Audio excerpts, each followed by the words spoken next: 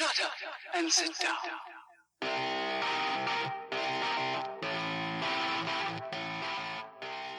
All right, welcome back to Once You Know Me. Today I'm going to talk about a couple things that are weighing on me about the current climate of our gun control discussion, and a couple of things that I think from both sides it's creating an environment where really, really bad stuff could happen. I want you to kind of bear with me for a minute. I'm going to try to unravel this in a way that makes sense.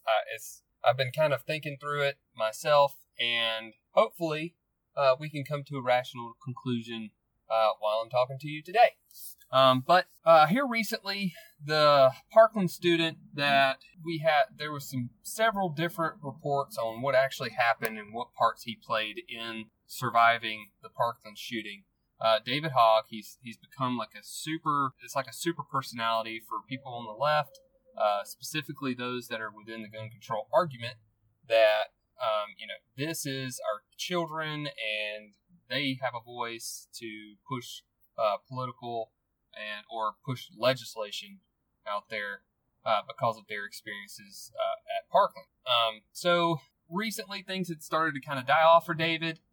Most people had started to kind of forget about the gun control argument like we normally do. Personally, I don't have a problem with that because I think most of what we have in place right now works. It's just we need to actually enforce it.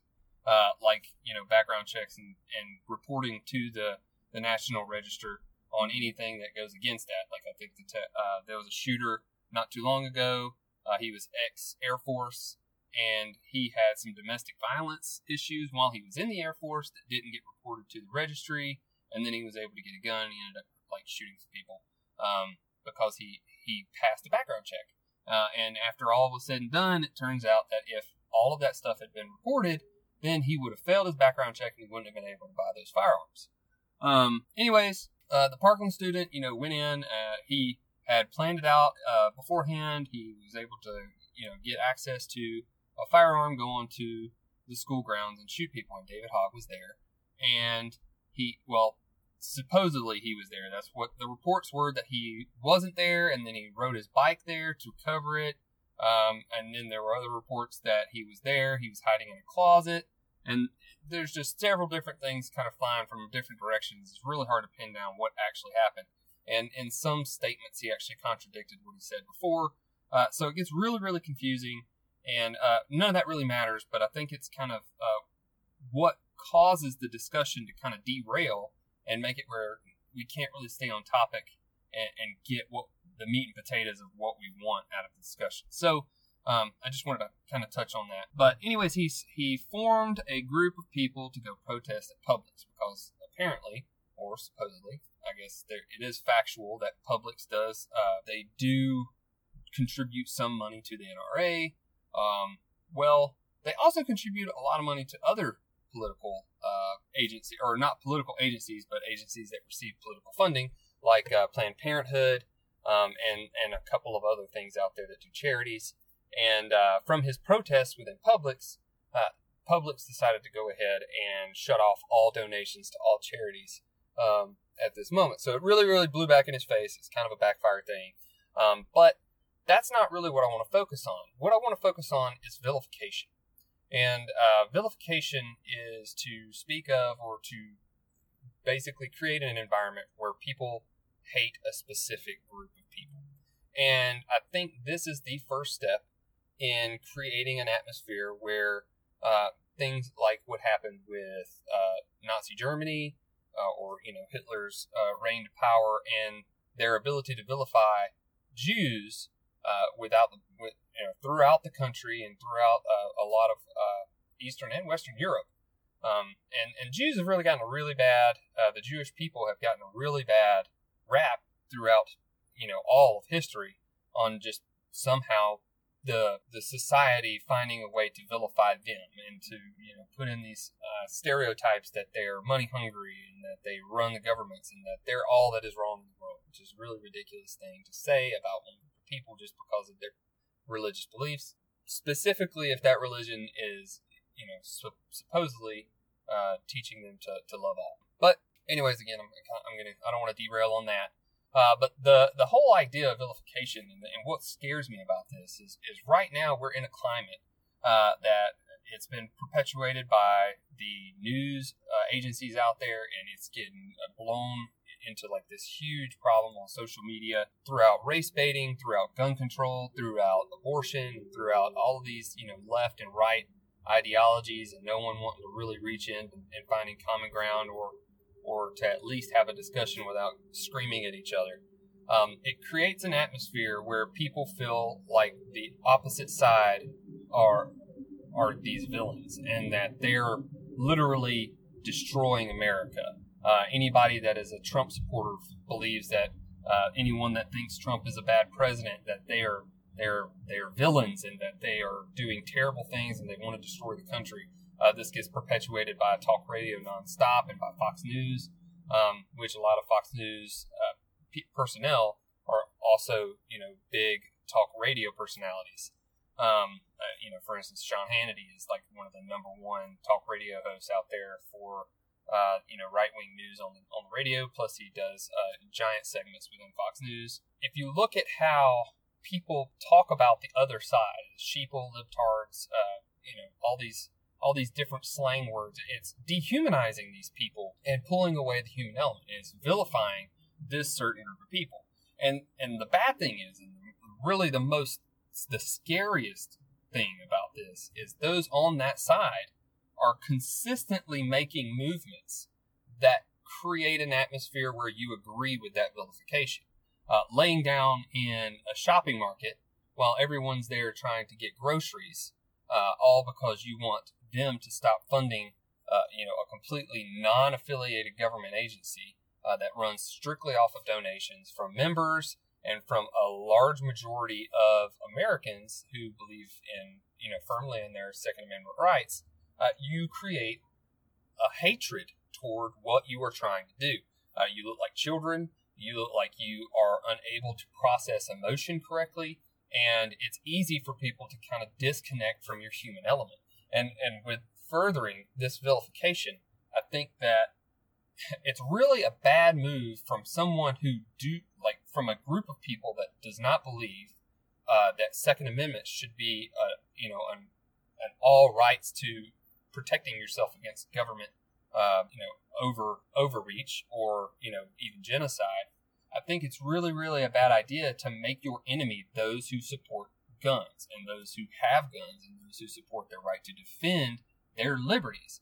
Because it really requires one moment, like that one straw to break for seriously something like a civil war to break out. And as soon as you believe that the people you are fighting are harming your way of life and they are harming your liberty and they are trying to destroy everything that you hold sacred, it creates the ability to dehumanize them and kill them.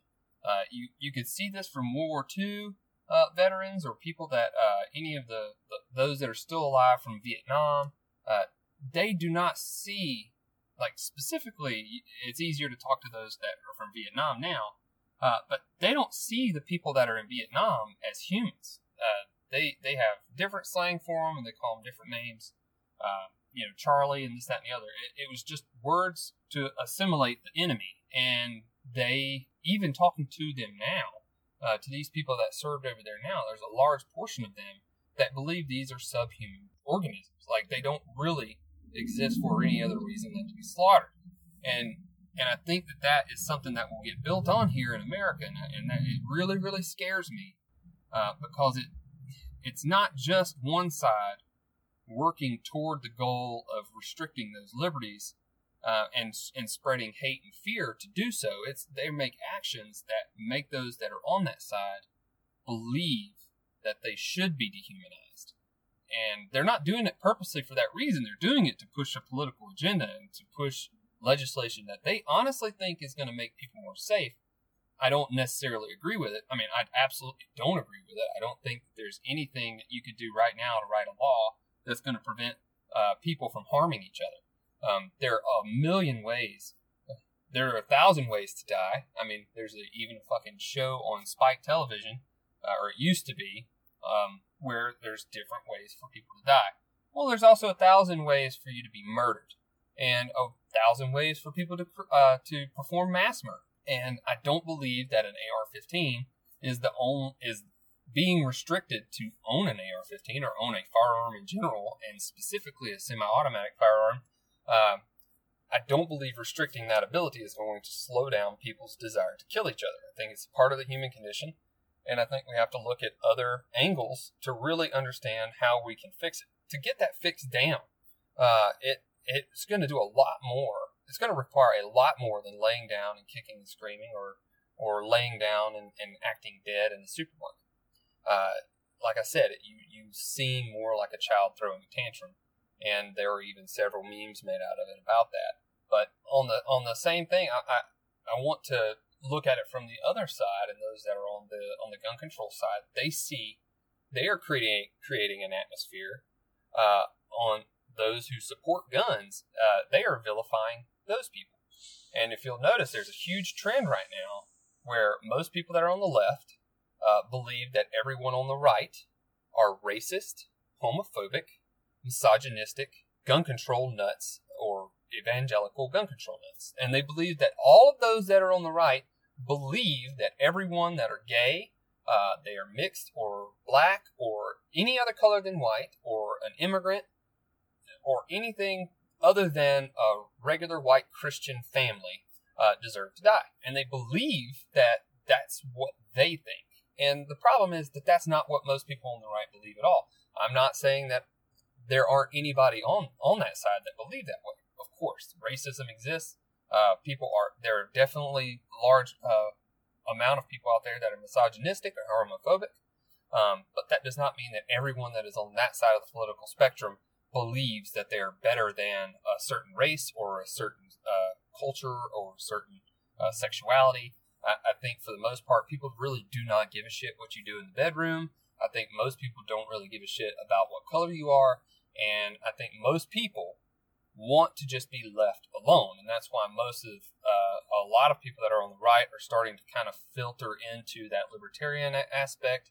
And some folks that are on the left are slowly kind of getting more to the moderate end of the spectrum as well.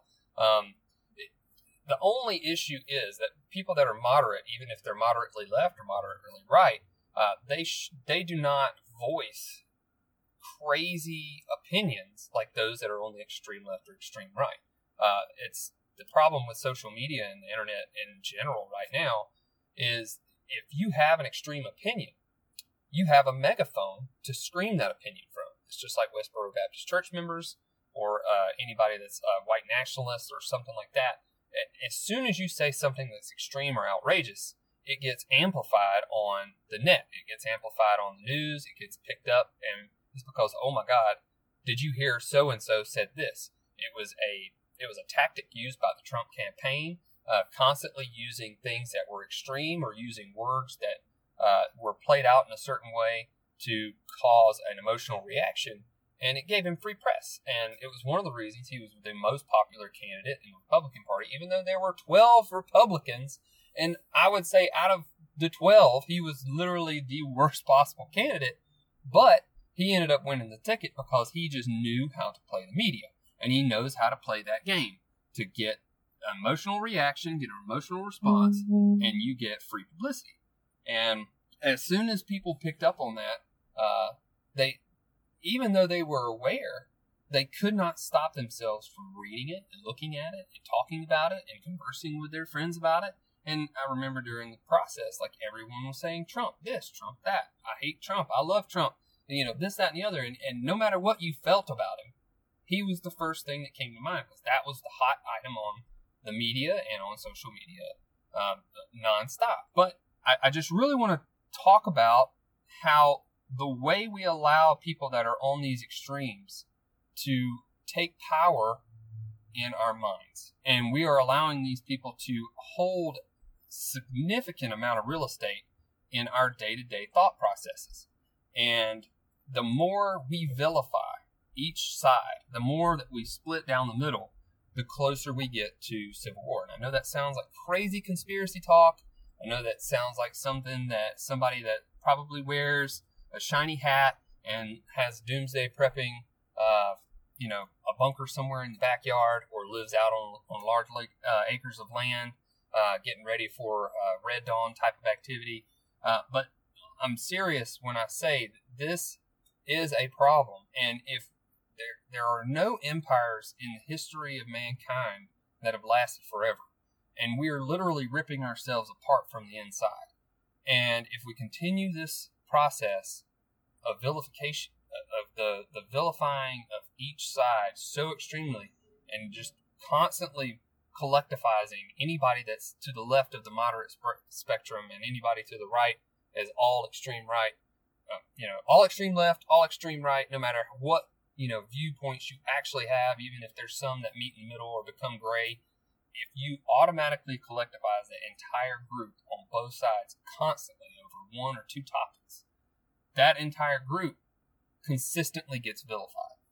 And I don't think that this David Hogg kid is doing any favors to his group. I don't think his movement is going to gain any traction, becoming a vilified idol for that side of the conversation.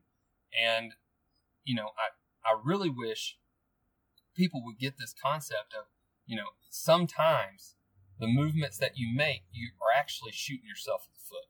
And it's kind of ironic that would be a pretty significant term for him, because that's exactly what he's doing.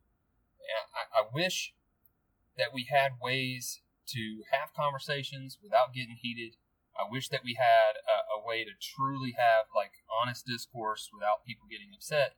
But I don't want this to come off as me constantly ragging on people that are on the left side of the spectrum. I acknowledge that I'm a more right-leaning, moderate or libertarian, but the people that are making it it's a job to get offended, it's a social status that people strive for to be the most offended. And there's lots of videos out there. There's lots of college humor clips and things like that are making fun of people that get offended. But the more you act offended, it seems like certain groups, especially kids that are just now in college or going through some sort of sociology major, they feel like if they act like they are offended, and there's this knee-jerk reaction to anybody's statement that they just don't agree with, that as long as they act the most offended, then everybody's going to be on their side, and it gives them this social perk and this status that everybody will share their tweets and everybody will like their page, and so people will automatically jump to whatever conclusion that they can and automatically say, oh yeah, that's racist, or oh man, they're homophobic, and it just hurts your cause, because there are a lot of people that are on the opposite side of things that aren't racist or not homophobic, and you're calling them that constantly, and it will create an atmosphere where you become vilified. And I see it all the time. It's happened to me from both sides. Don't get me wrong. Like I said earlier, that there are snowflakes on the left and right, and sometimes nothing melts quite as hard as a right-wing snowflake. And if you don't believe me, just go on any sort of right-wing news source or right-wing or Trump-supporting page and say something negative about Trump. Say something negative about the police. Say something, negative about something that they truly believe in, and you'll see them have a meltdown just as hard as anybody would on the left. So they're not any better in that aspect. They have a good way of finding ways to be offended just as much as anybody else. But they don't see the cognitive dissonance on calling other people snowflakes. But the point is, the more that we attack each other and the more that we lay these labels on each other, the more chance of us devolving into this just hatred toward one another, and we split that much further down the middle. No matter what ideals or social things that we have that mesh, we break those apart just because of these key issues that we have that we feel so strongly about. I don't want to beat this dead horse too much more. I really wanted to kind of, put it out there. We need to find a way to stop allowing each other to get so angry about somebody having a different opinion. And this really does focus mostly on those that are being taught in schools right now, and any kids that are out there that are going through college, and just not allowing yourself to be out there and subjected to a different opinion. And even if that opinion is offensive to you, as long as that other person is not personally harming you, you need to at least acknowledge that they could have a point. And you need to try to fight yourself in having such a set belief system that you can't see good points from both sides. And it's something that every single person out there struggles with. It's something that I struggle with. It's something that I have to constantly keep myself in check on whenever I have a discussion with someone about, oh man, this person could have a point, even if I think that their main point is absolutely ridiculous. So just work on allowing yourself to be offended, but shutting the fuck up, basically, is what I mean. Get past the fact that you're offended and try to see into what they're trying to say and see reasoning inside of it. If as soon as you allow yourself to get triggered or to feel like you need to go and color pictures in a safe space because somebody hurt your feelings, you need to seriously check yourself and your ability to have discussions with grown adults. You're a child, you're acting immature, and this goes for left and right wing. It has nothing to do with one side or the other. I think everyone out there could handle a strong dose of reality and understand that offensiveness is literally subjective, and every single person out there could be offended by any one thing you say. And as soon as you start attaching offensiveness to one thing, you are entering this slippery slope of every single person out there not being able to communicate. And I don't know if you've ever heard of the novel 1984, but if you haven't read it, you need to read it. Finding the correlation of what's happening in that book compared to what is happening now is super scary. I think it's something that every kid, every student in college specifically right now should be required to read because it's super relative to what we're going through right now. And trying to change the way people talk and taking out words and not allowing people to say certain things in a certain setting or at all. It's a big deal. So, go check that out for sure if you've never read it. But anyways, I'm like I said, I'm not going to ramble on anymore. I just wanted to get that out there. I wanted to kind of talk about that. I want us to keep ourselves in check a little bit more, and don't allow somebody's actions like this to allow you to vilify them and to dehumanize them. Because at that point, we're no better than the actions that they're doing. We're just constantly devolving into these two separate entities that are eventually going to attack each other. And obviously I have my ideas on who would win that attack, but that doesn't mean that it's right, and I definitely don't think that it's a good idea for us to murder each other out of, having different ideals within politics or society. All right, well, I'm glad you guys were able to check in. If you have any feedback on this, please feel free to write and shoot an email over to me, once-you-know-me at Gmail. And I have the closed Facebook page. It's Once You Know Me podcast. And if you have any ideas for a subject that you want me to hammer down or to kind of give you my thoughts on, I'll be happy to do so. But anyways, until next time, hang in there, and I will see you soon.